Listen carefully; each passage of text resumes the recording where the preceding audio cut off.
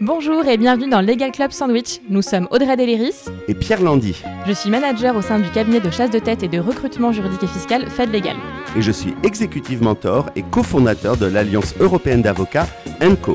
Nous sommes également les fondateurs du Fleet Network, French Lawyers in Tech, le réseau qui réunit plus de 350 juristes dans la tech et en start-up. Dans notre émission, nous recevons des invités issus du domaine du droit qui nous parlent de leur métier, nous partagent leur retour d'expérience et nous donnent des conseils. D'autres spécialistes et experts viennent également éclairer la communauté juridique. Le Legal Club Sandwich s'adresse à tous ceux qui veulent passer un bon moment en notre compagnie, de nos invités, mais aussi de celle de Lyndia Le Sauvage, coach de prise de parole en public et experte en processcom, qui nous donnera également tous ses conseils. Allez, on vous laisse découvrir ce nouvel épisode. Bonne écoute! Il est temps de présenter notre invitée, donc Marie Champet. Marie, comment ça va? Ça va très bien, merci. Je suis ravie d'être avec vous aujourd'hui pour ce Legal Club Sandwich et tout particulièrement parce que Pierre, on se connaît depuis plus de 20 ans maintenant et donc je suis vraiment heureuse de participer à cette émission avec vous et Lyndia aussi que j'ai eu l'occasion de rencontrer il y a quelques années maintenant, mais j'aurai l'occasion de raconter mon histoire avec chacun un peu plus tard et Audrey, on se connaît depuis plus récemment, mais je suis aussi très heureuse de te voir aujourd'hui. Eh ben, merci Marie, merci d'avoir accepté l'invitation. Et ce que je te propose, c'est que tu vas te présenter à nos auditeurs pour qu'ils en sachent un petit peu plus sur toi. Oui, donc je m'appelle Marie Champet, j'ai 44 ans. Je suis directrice juridique de Christian Dior Couture. Pour revenir un peu sur mon parcours, donc j'ai fait des études de droit, c'est classiquement à Paris 2. Maintenant, on appelle ça un Master 1 en droit des affaires fiscalité. Un échange à Paris 2, ce qui était assez... j'ai eu beaucoup de chance de pouvoir faire ça. Je vais pas vous tenir 3/4 d'heure, hein, mais je pense que c'est quand même un moment qui m'a marqué. J'ai eu la chance de faire un échange à Paris 2 avec l'université américaine où j'ai fait du copyright, ce qui m'a donné envie de faire un Master 2 en propriété intellectuelle. Après ça, 1 an de stage sur lequel je reviendrai plus tard, qui m'a aussi beaucoup marqué pour la suite. Le barreau de Paris, un LLM, barreau de New York. J'ai travaillé 6 ans en cabinet. Ensuite, j'ai rejoint le groupe Accor, où j'ai travaillé pendant 12 ans et j'ai rejoint la maison Christian Dior Couture il y a 2 ans, en plein confinement, le 1er avril 2020. Voilà. Merci Marie pour cette présentation. Alors aujourd'hui, on va parler d'écoute. Est-ce que tu as un message déjà à faire passer à nos auditeurs? Oui, alors je pense que je suis ici pour témoigner principalement de ce qui a pu me marquer et de ce que j'essaye ou en tout cas de ce que naturellement je fais avec mes équipes et mon fonctionnement. Et c'est vrai que l'écoute proactive, parce que je sais que l'écoute active, ça a un sens bien précis pour les coachs, mais donc moi, je vais parler plutôt d'écoute proactive. C'est quelque chose qui, moi, m'a permis d'avancer dans mon parcours et c'est ce qui me permet aujourd'hui avec mes équipes de construire. Et donc, c'est ce témoignage-là que je voulais livrer aujourd'hui de comment l'écoute, en fait, m'accompagne au quotidien. Et alors, Marie, une première question aussi. Nous aimerions que tu nous parles dans un premier temps de ton expérience en tant que collaboratrice. Alors, mon expérience, elle a été marquée par 3 rencontres en tant que collaboratrice. La toute première, c'était avec Pierre. Oui, Pierre, excuse-moi, je vais être obligée de parler de toi. Donc, il y a très exactement 22 ans. Et oui, ça ne rajeunit pas. Mais donc après mon Master 2 et avant de faire mon LLM, j'avais décidé de faire 1 an de stage, un stage en entreprise, un stage en cabinet, parce que je ne savais pas très bien ce que je voulais faire et j'avais envie de voir un peu ce que c'était la vraie vie à la fois en cabinet et en entreprise. J'ai commencé par faire un stage de 6 mois en avocat. Et après avoir fait ce stage, j'ai envoyé tout un tas de candidatures spontanées en entreprise et c'est Pierre Landy qui m'a répondu, qui m'a fait passer un entretien et qui m'a dit « Banco, tu commences lundi matin ». Et le jour où je donne cette anecdote parce que je l'ai souvent racontée et qu'elle m'a beaucoup marquée. J'arrive le lundi matin, donc premier jour de mon stage chez Yahoo, puisque Pierre à l'époque était directeur juridique Europe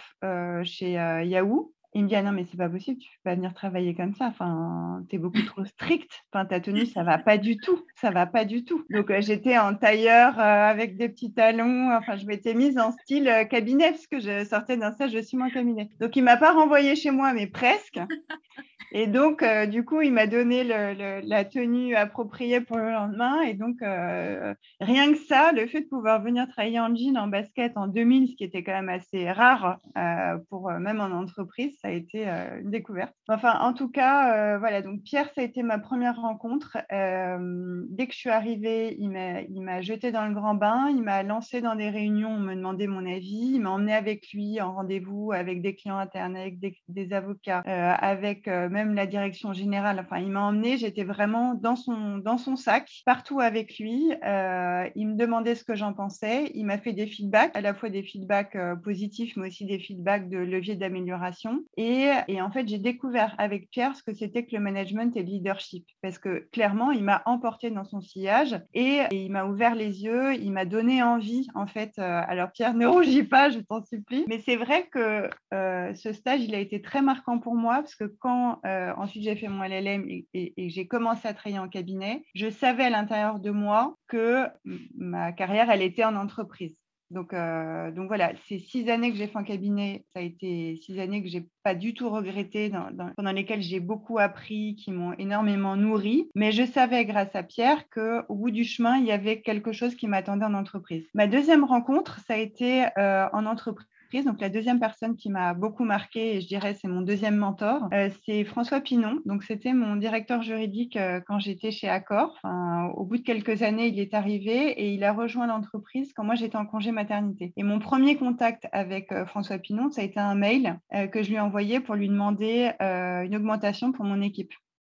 Donc, c'était un peu particulier. Donc, j'ai évidemment tourné le mail, relu, réécrit 25 fois avant de lui envoyer. Et ce mail a été suivi d'un coup de fil très sympa, très chaleureux, qui a duré peut-être 10 minutes, où l'affaire a été pliée très rapidement. J'ai été entendue et les choses ont été mises en action. Et quand je suis retournée au travail après mon congé maternité, j'avais donc rendez-vous avec François, un rendez-vous d'1 heure, qui s'est transformé en 2h30. Et je suis sortie de ce rendez-vous en me disant, mon Dieu, au secours, j'ai raconté beaucoup trop de choses, j'ai tout dit, tout ce que je pensais, au secours, ça va se retourner contre moi. Et en fait, pas du tout, parce que j'étais à un stade où justement, j'étais spécialiste en propriété intellectuelle et j'avais envie de m'ouvrir sur d'autres domaines. Et François m'a entendu et il a mis en action, en fait, des souhaits que j'avais émis. Alors, il n'a pas pris une baguette magique et il m'a pas donné tout de suite ce que je voulais faire, mais en tout cas, il m'a aidé à développer les soft skills qui m'ont permis ensuite de prendre le poste que j'avais envie de prendre. Donc, ça a été une deuxième rencontre, une deuxième écoute qui s'est transformée ensuite en quelque chose de concret qui m'a énormément apporté. Et la troisième personne qui a aussi marqué mon chemin en tant que collaboratrice,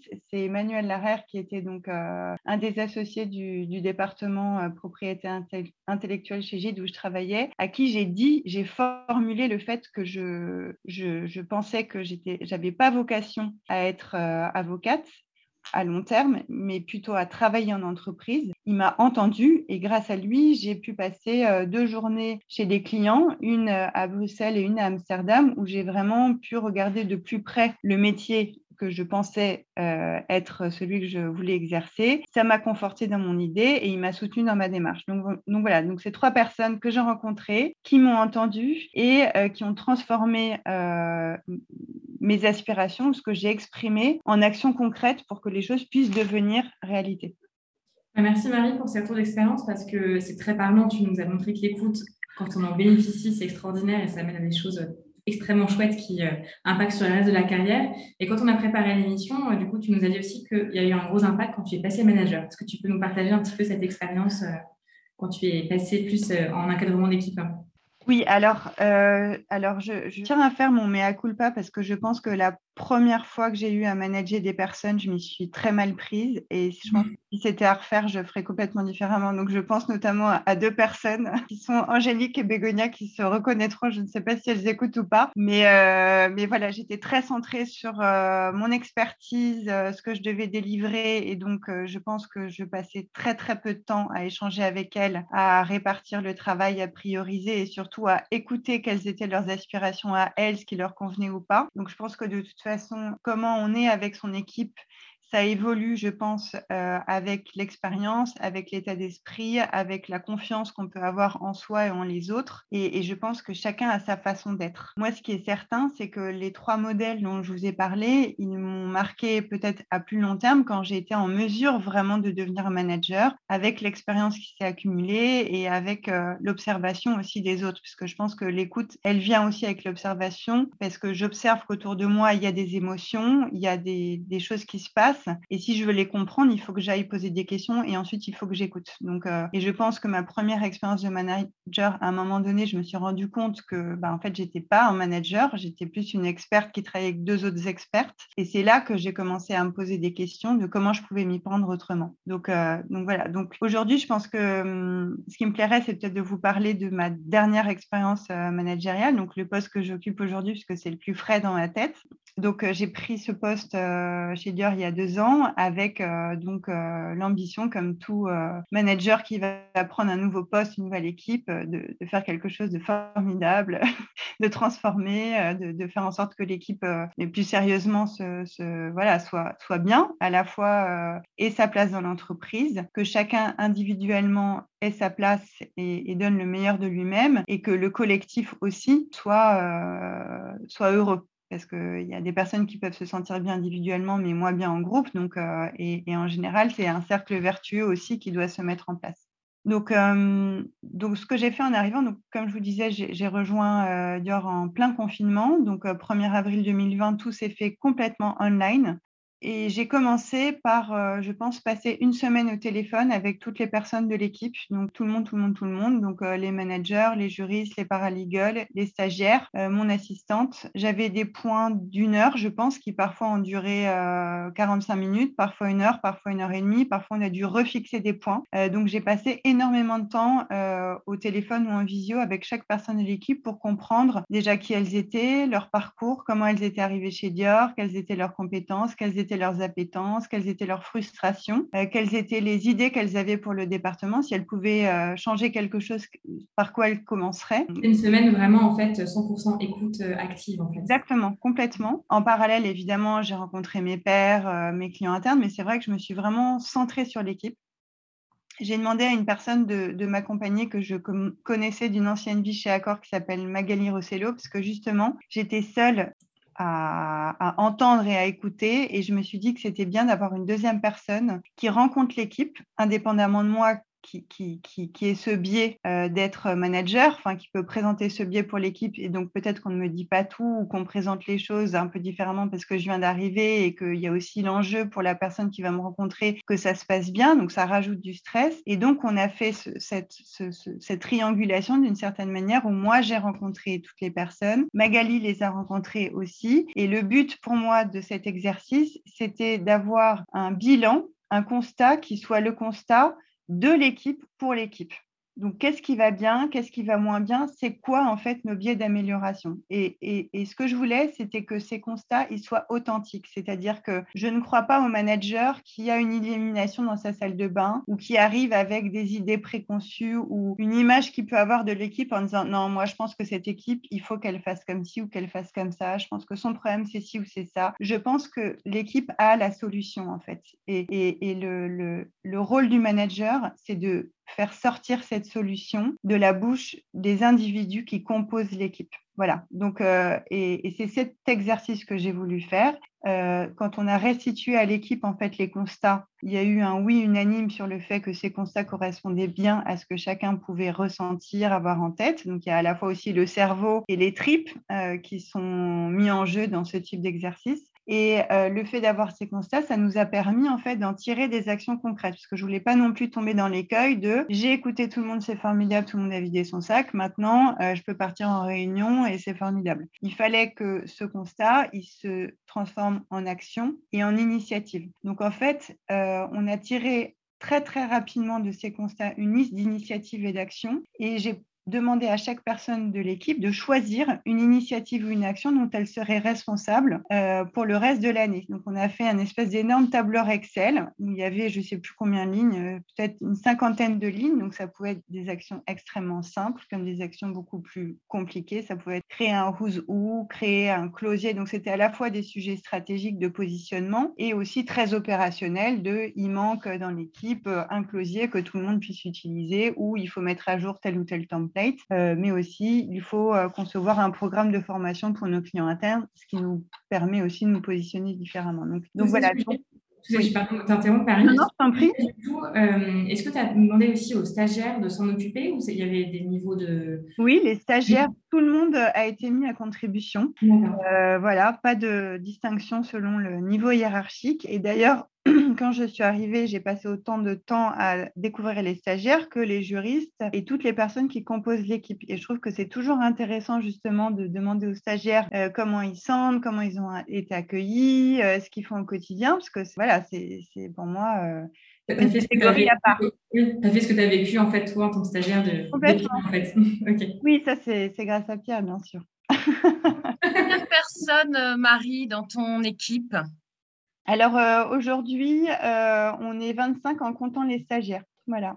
À Paris. Donc ensuite, il y a aussi des juristes qui sont à l'international. Ça, je n'ai pas mentionné, mais évidemment, je les ai tous rencontrés aussi. Donc les juristes qui sont à l'international, il y en a à Moscou, à Shanghai, à Hong Kong, à New York. Donc c'est des personnes aussi avec qui j'ai créé du lien très rapidement. Et dans ce constat, ils ont été interviewés au même titre que les juristes qui sont basés à Paris. Et mon ambition étant de créer une communauté juridique. Donc j'ai fait des mini town hall parce que finalement à nous tous on n'est pas si nombreux que ça, mais ce qui a permis en fait aux juristes qui étaient à Paris de rencontrer les juristes qui étaient dans les autres régions et de créer du lien, de trouver des points communs et des perspectives communes. Donc les juristes qui sont internationaux, j'échange avec eux régulièrement en one-to-one, mais aussi en format multi-région. Et justement, ces sujets d'écoute, on a compris que c'était extrêmement important, surtout à ta prise de poste. Comment tu continues à avoir cette écoute active au quotidien? Alors déjà, moi, je suis quelqu'un qui suis très attentive aux émotions.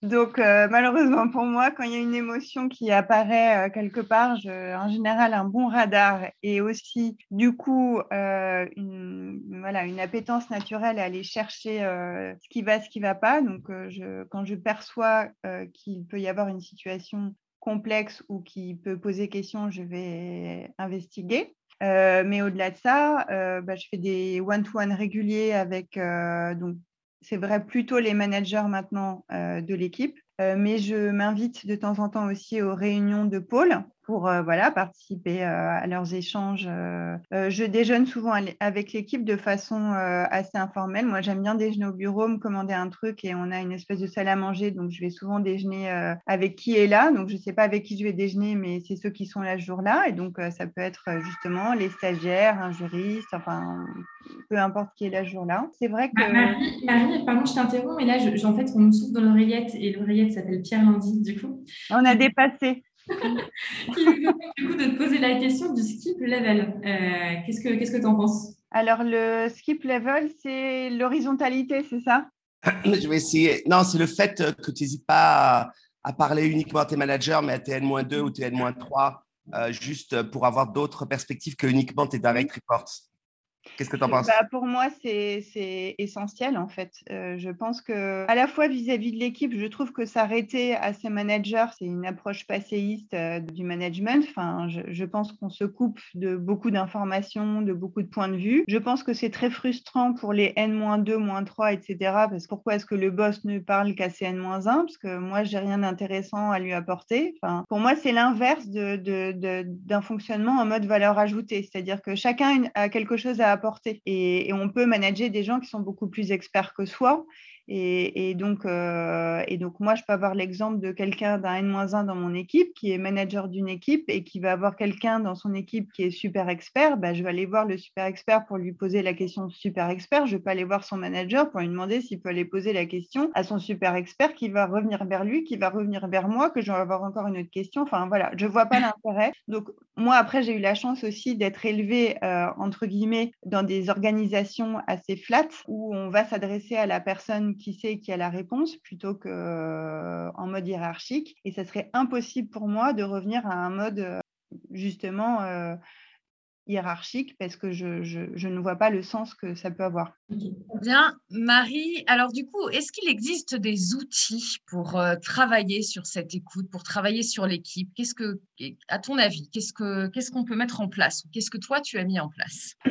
Alors, je sais qu'il y a plein de choses, il y a plein d'outils, il y a plein de moyens de se faire aider justement pour comprendre, pour écouter, pour comprendre l'autre parce qu'il y a l'écoute. Chacun peut le faire à sa manière, mais je pense qu'il y a beaucoup de solutions qui permettent de gagner beaucoup, beaucoup de temps, en fait, pour moi. C'est plutôt ça. Alors, j'ai 2 exemples. Le premier, c'est un accompagnement. Alors, Pierre encore. Et je vous assure que ce n'est pas Pierre qui m'a demandé d'en parler, mais il se trouve que bon, je suis obligée d'en parler quand même. Pierre, il y a assez longtemps maintenant, je dirais peut-être 7-8 ans, lorsque j'étais chez Accor et à l'époque, j'étais en charge du pôle IP Digital IT. Accor connaissait sa première grande transformation digitale et Pierre venait de quitter son poste chez Yahoo et je me suis dit, qui mieux que Pierre peut nous aider à traverser ou à surmonter notre évolution digitale à nous, juristes, parce qu'en fait, on changeait d'interlocuteur, on changeait d'enjeu, on était sur des problématiques complètement nouvelles. Et Pierre nous a fait faire un exercice qui est celui des forces. Donc, il est venu avec un petit livre qui s'intitule Strengths. Il nous a fait travailler sur un questionnaire. Grâce à ce questionnaire, on a pu découvrir en fait qui on était dans ce livre. Et donc, chacun a lu individuellement le livre et le chapitre qui correspondait à sa personnalité, à ses forces, et a lu le chapitre qui correspondait aux forces de l'autre. Et ça a été un éclairage hyper utile. Déjà, une façon de faire qui était très sympa, ludique et qui sortait un peu du cadre, et une façon de découvrir les autres dans l'équipe qui était vraiment intéressante. Donc ça, c'est la première chose. Et parmi les différents exercices qu'il nous a fait faire, il y en a un que j'ai trouvé particulièrement pertinent, qui était celui de se poser 3 questions extrêmement simples. La première étant, et donc à titre collectif, donc chaque personne de l'équipe répondait à ces 3 questions et ensuite on confrontait les réponses. La première était, qu'est-ce que je fais parfaitement bien et que j'adore faire ?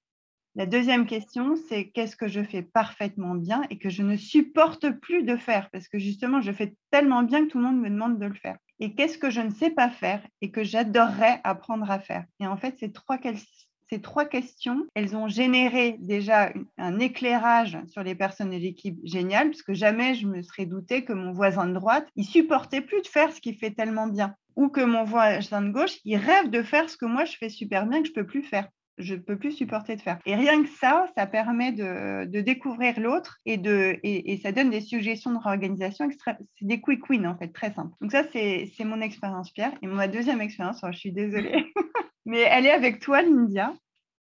Puisque Lyndia, on a eu l'occasion de se rencontrer il y a quelques années aussi, puisque tu as accompagné une personne de mon équipe il y a quelques années en coaching, mais tu as aussi permis à certaines personnes de mon équipe de participer à la formation au théâtre. Et à cette occasion-là, on avait échangé sur le process-com et sur le process-com à titre individuel et à titre d'équipe. Et j'avais gardé cette petite graine dans ma tête qui était d'appliquer la process-com à l'équipe. Et c'est ce que je t'ai demandé de faire l'année dernière. Donc, on a fait la process-com de l'équipe. Donc, je te laisserai expliquer ce que c'est parce que je n'oserais pas me lancer dans cette définition devant toi parce que ça va être terrible. Mais en tout cas, pour moi, ça a été une expérience à la fois émotionnelle, puisque quand on décide de faire cette démarche de process-com à titre individuel, c'est une introspection.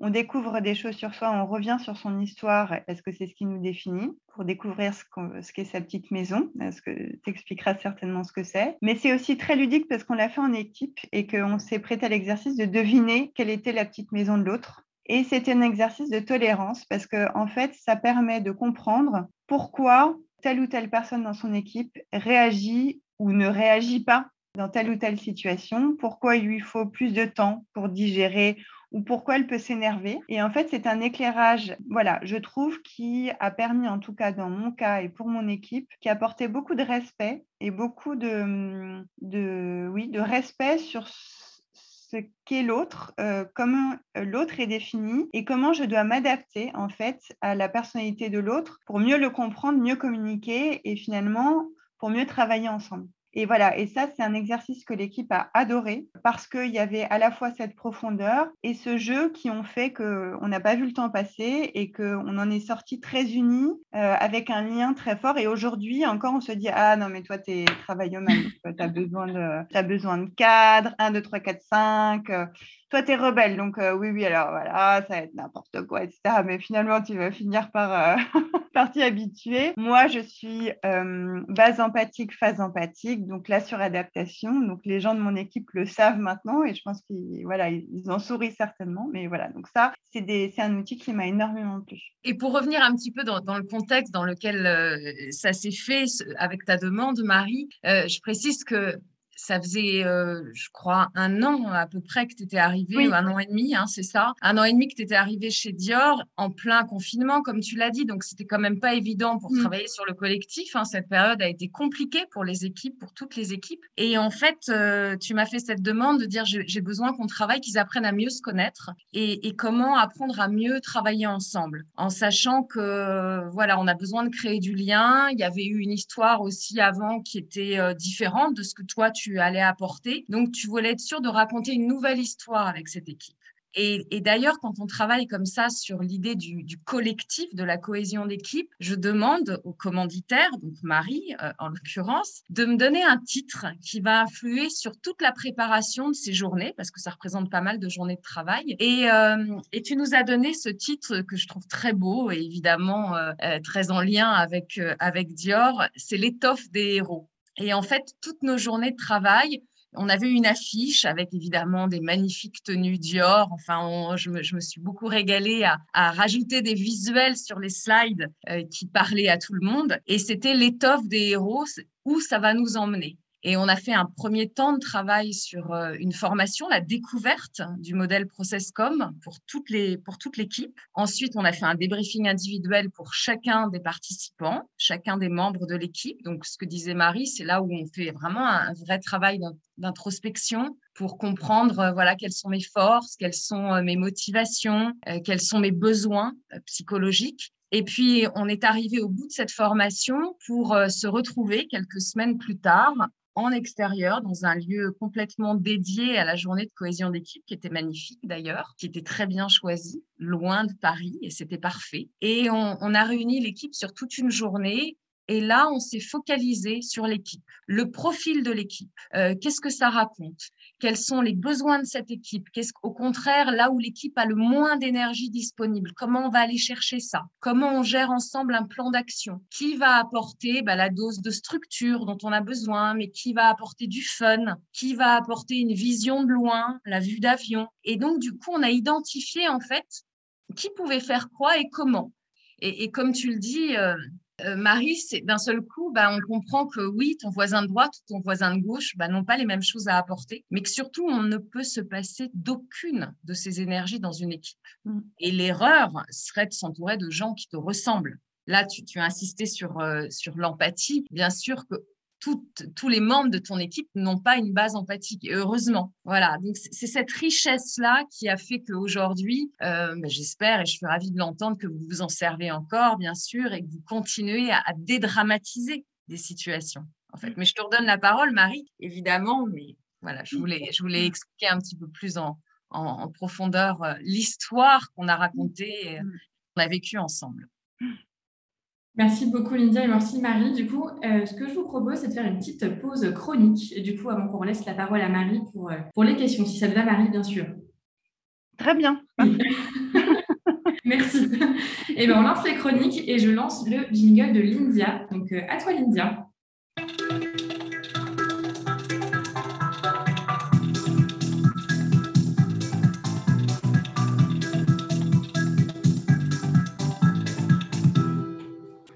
Alors, du coup, on continue. Alors, effectivement, comme le disait Pierre dans le chat tout à l'heure, je me permets de faire quelques révélations, mais Pierre nous envoie des petits messages au fur et à mesure. Et Pierre disait, on va croire qu'on a payé Marie pour parler de votre travail.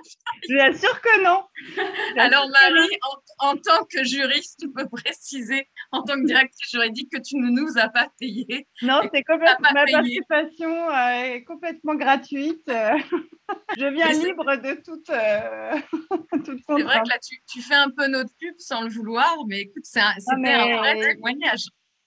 Voilà, après, vous êtes deux personnes que j'ai rencontrées il y a vraiment beaucoup d'années sur mon chemin. Il se trouve qu'aujourd'hui, vous êtes co-animateur de cette chronique et je suis très heureuse de vous retrouver voilà, dans ce contexte-là. Mais il se trouve qu'objectivement, vous m'avez tous les deux beaucoup apporté, donc je suis obligée de le dire. Et puis le thème, c'est l'écoute, donc voilà. Tu nous fais rougir, c'est bien, on redonne des couleurs à Pierre, qui était un peu blanc, et là, c'est bien, il reprend, les joues sont un peu plus roses depuis que Marie est arrivée sur le plateau.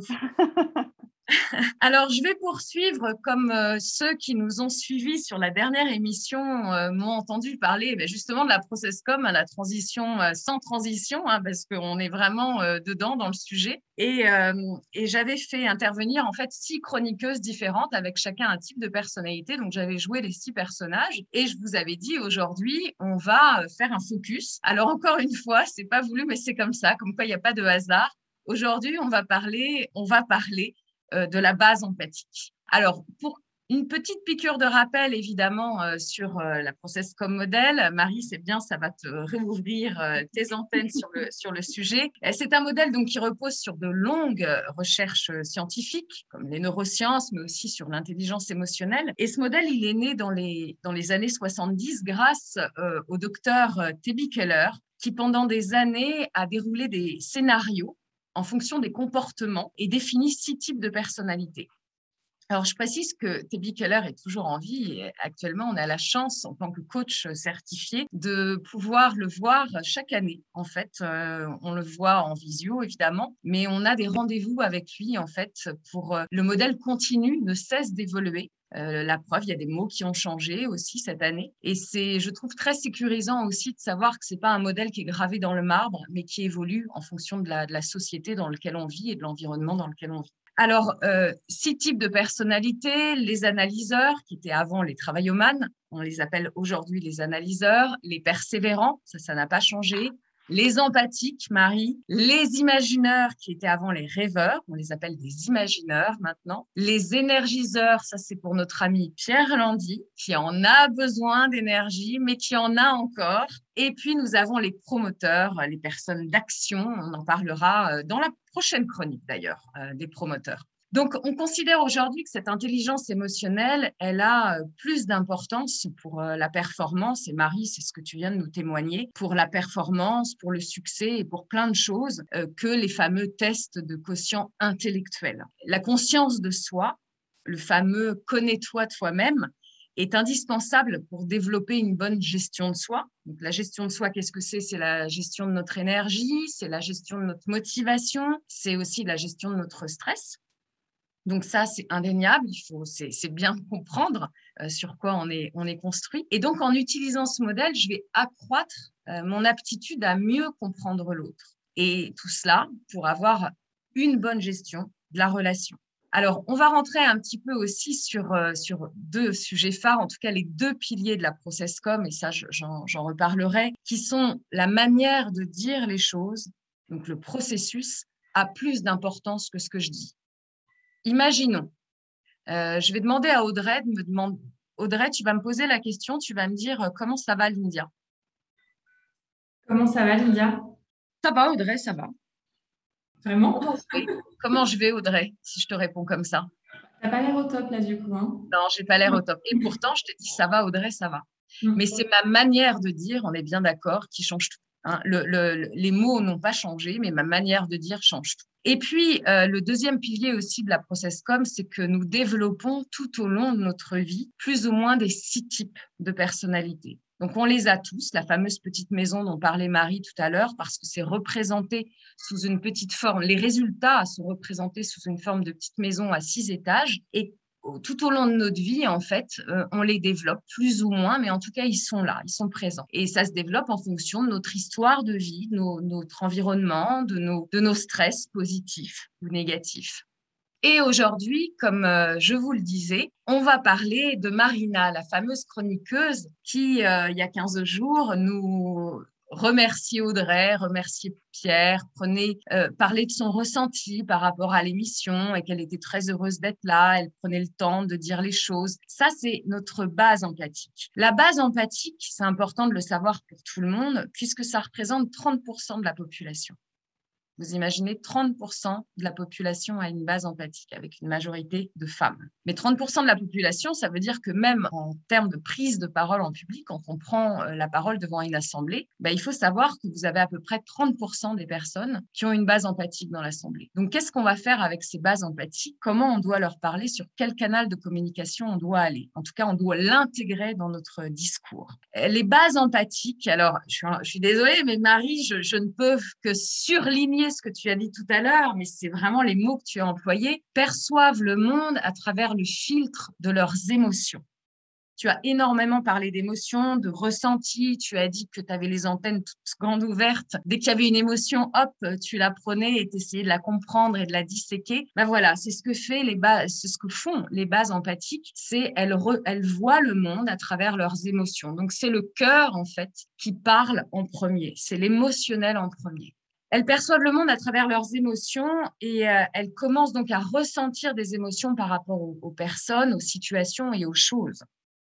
Les points forts d'une personnalité de base empathique sont chaleureuse, compatissante et sensible.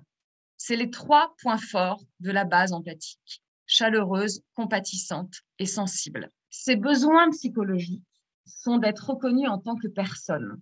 C'est pas être reconnu pour son travail et ses compétences, comme on le verra avec les persévérants ou les travaillomanes, mais c'est être reconnu pour elles, pour qui elles sont elles. D'où le besoin de ressentir un sentiment d'appartenance à une équipe ou à un groupe. C'est important de se sentir bien dans l'environnement dans lequel on est, dans l'environnement dans lequel on travaille, d'être dans de bonnes conditions avec des bonnes personnes avec qui on s'entend bien. Ça, c'est vraiment essentiel pour une base empathique. Sinon, c'est la catastrophe. Et c'est la première chose, en fait, qu'elles vont aller chercher. Je vois Audrey qui sourit, qui doit se dire « Oh, j'en ai un bon taux également. » Je le vois sur ton visage. Je pense que je fais partie d'un tiers des gens dont tu parles, en effet. Peut-être. La question existentielle, on a tous une question existentielle comme ça qui est derrière nous en permanence, en fait, qui drive un peu notre vie. La question existentielle de la base empathique, c'est « suis-je aimable? Suis-je digne d'être aimé ?» Donc, en fait, la personnalité de base empathique va tout faire pour être aimée. Aimée par ses pairs, aimée par ses équipes, aimée par ses amis, aimée par son entourage. Donc, qu'est-ce qui se passe dans ces cas-là? Quel est, à votre avis, je vous le demande à vous, Audrey et Marie, quel est, à votre avis, le mot le plus difficile pour une base empathique? Non. Et non. Et oui, vous avez raison, le non, c'est quelque chose de très, très compliqué pour les bases empathiques. Parce que si je dis non, il se passe quoi? Si je dis non, je vais avoir l'impression, je vais avoir le sentiment que l'autre ne va plus m'aimer. Si Audrey me demande de travailler sur un dossier et que je lui dis non, Audrey, elle va pas me trouver sympa. Donc, même si je suis surchargée de travail, je vais dire oui à Audrey parce que je veux qu'Audrey me trouve sympa. Et je veux être aimée par cette personne-là. Donc, d'où la problématique, souvent en premier degré de stress, comme on l'appelle en process-com, la problématique de la base empathique, c'est de ne pas savoir dire non. Voilà, et en fait, le premier degré de stress, elle va se suradapter. C'est-à-dire, je vais faire ce que l'autre attend que je fasse. Je fais ce que l'autre attend que je fasse. Donc, beaucoup d'entre vous, sans doute, vont se reconnaître dans cette base empathique. Et c'est comme ça, alors, ce n'est pas une baguette magique, c'est juste d'en avoir conscience. Déjà, c'est énorme. C'est la moitié du chemin.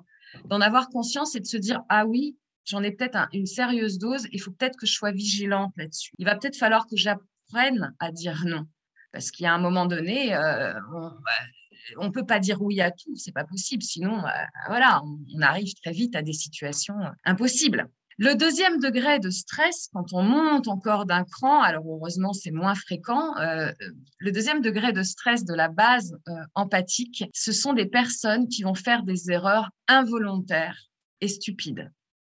Des erreurs qu'elles n'auraient pas faites en temps normal. Et quand je vous dis des erreurs stupides, c'est une personne qui va arriver à l'aéroport et qui va se dire « mais j'ai oublié mon passeport ». Le truc complètement stupide, idiot, qu'elle n'aurait pas fait en temps normal.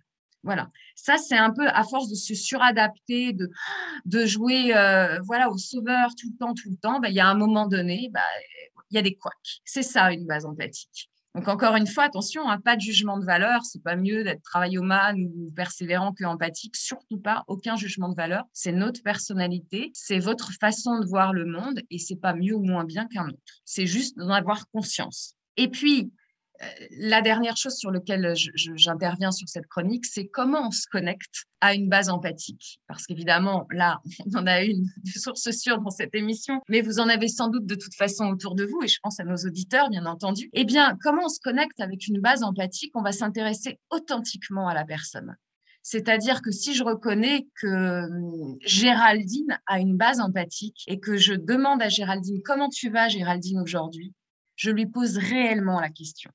Et j'ai vraiment envie de savoir comment elle va. Et ça, c'est important pour elle. Et là, si elle sent que j'ai de l'empathie, eh bien, du coup, elle sera à 100% de ses capacités pour bien bosser avec moi. Donc, je m'intéresse authentiquement à la personne, je l'écoute avec empathie, je montre de la compréhension lorsque la personne rencontre des difficultés. Et puis, on va chercher de façon conviviale des solutions, ce qui lui permettra de progresser et de résoudre le problème auquel elle est confrontée. Et c'est surtout l'assurer de son soutien et de sa disponibilité. Est-ce que vous reconnaissez autour de vous, alors Pierre, il a le droit de me faire un signe aussi, mais est-ce que vous reconnaissez, Pierre, Marie et Audrey, des bases empathiques autour de vous, que ce soit dans votre vie pro ou votre vie perso? Oui, je crois que oui. Ah oui, forcément, on est d'accord. Nos auditeurs aussi. Nos auditeurs, sans doute, vous avez le droit, Pierre répond dans le chat, vous avez le droit de répondre. Est-ce que vous reconnaissez autour de vous, dans votre contexte familial, peut-être aussi des bases empathiques? Je m'arrête là parce que je vais trop loin et j'ai mon timekeeper dans l'oreillette qui me dit « Attention, Lindia, tu parles trop ». Eh bien, sur le prochain épisode, on parlera de la base promoteur. Et maintenant, c'est à Audrey.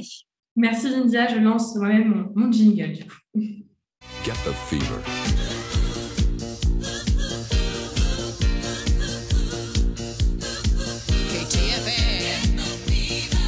Je vais vous parler aujourd'hui d'écoute parce qu'on a parlé avec Marie, Pierre en a parlé il y a 15 jours et puis c'est un sujet évidemment qu'adore Lindia aussi. Donc je me suis dit que j'allais aussi en parler, mais côté recrutement, parce que évidemment c'est extrêmement important lors d'un recrutement d'avoir une vraie écoute.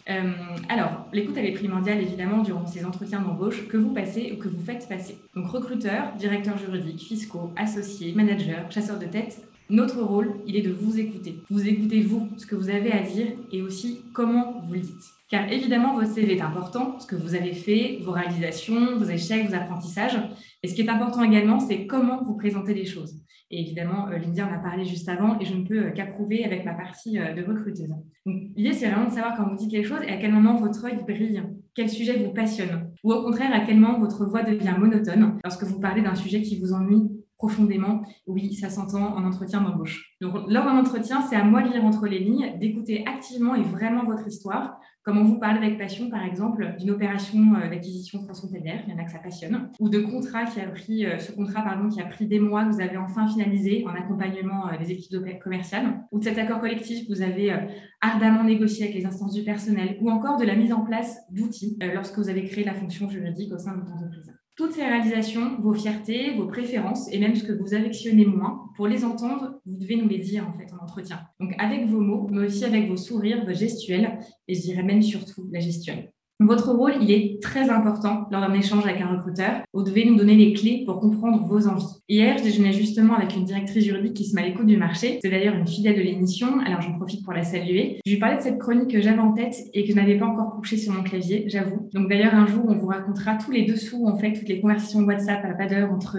Lindia, Pierre et moi. Mais ça, ce sera peut-être pour une prochaine fois. Il y a encore trop de choses secrètes dans ces conversations. Mais revenons à cette directrice juridique. Voilà, elle a commencé à me parler de son projet, de ses envies, de ce qu'elle ne voulait plus faire, de la façon dont elle voulait travailler, avec qui, avec quel positionnement. Et je lui ai cité quelques mandats que j'avais lus par le passé pour essayer de comprendre aussi si ça pouvait l'intéresser. Et ce qu'elle m'a répondu, avec les yeux brillants d'enthousiasme, c'est oui, c'est exactement ça que je recherche. Même chose la semaine dernière avec un autre profil à qui j'ai parlé d'un mandat auquel elle ne correspondait pas du tout. Et pourtant, super personnalité pour le poste. Donc j'ai pensé à cette avocate pour ce poste-là parce qu'au moment de l'entretien, elle était sincère avec moi. Elle m'a expliqué les choses avec une certaine façon qui m'ont fait penser à ce mandat-là. Et si elle me les avait dites autrement, peut-être que je n'aurais pas pensé à elle. Donc petit conseil, si vous détestez vraiment le corporate, les PV d'AG ou ce genre de choses, ça sert à rien d'en parler avec passion parce que sinon, il y a des chances que je vous propose un poste en corporate et ce serait dommage d'aller vers quelque chose que vous détestez. Voilà, donc en entretien, n'ayez vraiment pas peur d'être sincère. Petit clin d'œil aussi à une autre candidate à qui j'ai parlé hier d'un poste qui m'a répondu spontanément, je cite, « Ah, le poste, il est canon. Ah ouais, mais non, mais j'adore. » Et elle m'a même dit, « Ah non, mais le kiff total. » Je la cite pour le coup. Donc si elle est là, elle va sans doute se reconnaître. Elle m'a même d'ailleurs envoyé un mail après pour être vraiment certaine que j'avais compris son enthousiasme. Donc, si elle nous écoute, vraiment, j'ai totalement compris et je ne pouvais pas être plus claire. Et je la remercie parce que j'ai vraiment compris que le poste l'intéressait vraiment, que ça pouvait vraiment correspondre. Donc, tout ça, c'est vraiment important. Il y a aussi une chose extrêmement importante, c'est de reformuler en entretien. Et moi, j'essaie vraiment de le faire à chaque fois. C'est de reformuler ce que j'ai compris en fait du projet de la personne et que la personne puisse aussi reformuler. Donc c'est une manière de valider que moi j'ai bien compris votre projet et que la personne a bien exprimé ce qu'elle voulait faire ensuite. Si la reformulation n'est pas en adéquation à ce que vous voulez faire, c'est que soit le recruteur n'a pas été avec une écoute très active, soit vous avez peut-être manqué de sincérité. Dans ce cas-là, pas de souci, on reformule, on prend le temps et comme ça chacun repart de l'entretien avec les bonnes informations. Et je vais terminer par une citation, parce que ça faisait longtemps. Donc, je fais une petite recherche hier. Donc, une citation de Sue Patton-Toole, qui est psychothérapeute et écrivaine américaine, qui dit « Une oreille attentive est exceptionnelle aussi bien pour celui qui écoute que pour celui qui parle. Lorsque nous sommes reçus à cœur ouvert, sans être jugés, qu'on écoute d'une oreille intéressée, notre esprit s'ouvre. » Et je peux vous assurer que c'est aussi le cas dans le cadre d'un recrutement. Eh bien, je finis ma chronique moi-même, ce qui est un peu bizarre. Du coup, donc on va passer rapidement aux questions pour Marie. Du coup, Marie, on a des questions dans le chat. Pardon que je passe de la chroniqueuse à la re-questionneuse d'un seul coup. Une question de Guenièvre, je crois. Je ne sais pas si tu l'as sous les yeux. Du coup, Lindia, si ça y est, je l'ai retrouvée. Est-ce que tu peux dire que les empathiques, Lindia, et d'ailleurs je m'adresse aussi à Marie, est-ce que vous pensez que les empathiques sont majoritairement des femmes ? Oui, alors effectivement, dans les résultats, dans les diagnostics en fait qu'on a, on a 75% de femmes chez les empathiques, oui, tout à fait. Ok. Est-ce qu'il y avait une question pour Marie dans le chat aussi ? Je crois qu'il y en avait, Lindia, du coup. Ou peut-être que Pierre, tu l'as. Je vais regarder de nouveau. En attendant, Lindia, tu peux donner les profils autres, le pourcentage des profils autres que les empathiques ? Tu as dit 30%. Oui, alors on a chez le promoteur, c'est 5%. Le promoteur, le persévérant et le travaillomane, c'est 10%. Nous avons les rebelles également qui sont à peu près à 10%.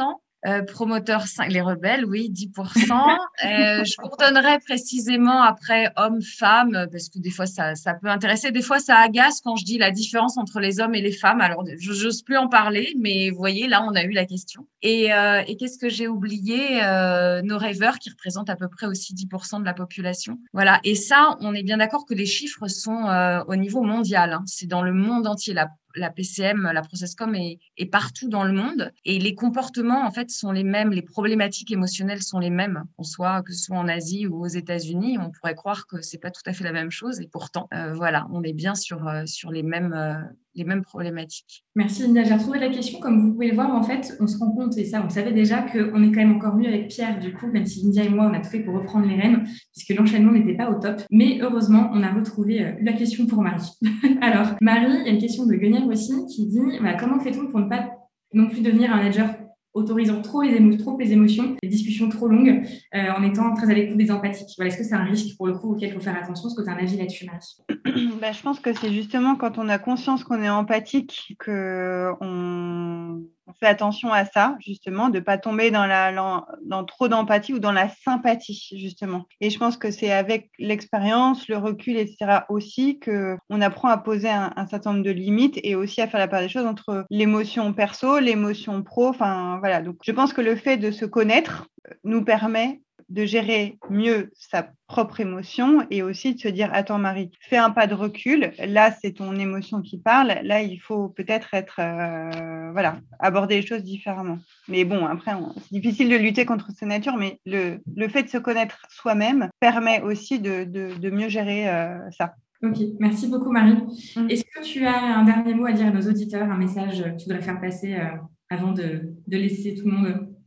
Écoute, je rebondis sur ta chronique où tu disais que tu as eu un échange avec une candidate qui t'a dit « Ah, mais quel kiff, génial !» En fait, c'est ce que je souhaite à tout le monde, à tout le monde, c'est de s'éclater dans son boulot. Je pense qu'au-delà de l'écoute, des émotions, du management leadership, je pense qu'on ne peut pas être plus heureux que quand on s'éclate à ce qu'on fait. Et je pense que je souhaite à tout le monde de kiffer l'instant présent.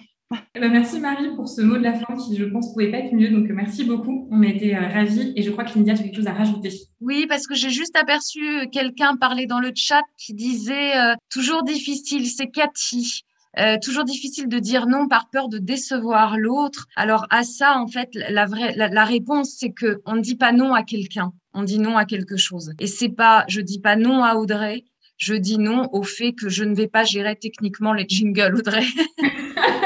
Je prends un exemple complètement au hasard parce que c'est pas arrivé, mais si Audrey me disait Lindia, tu lances ce jingle, je dirais non Audrey parce que techniquement je sais pas le faire. Et donc c'est pas non à Audrey pour que Audrey, j'ai peur qu'elle ne m'aime plus, c'est non à quelque chose. Et ça se travaille en PNL, ça se travaille avec tout un tas d'autres choses aussi, la communication non violente, la CNV, mais apprendre à dire non, ça pourrait être le sujet d'une chronique. C'est un vrai travail aussi, mais très intéressant.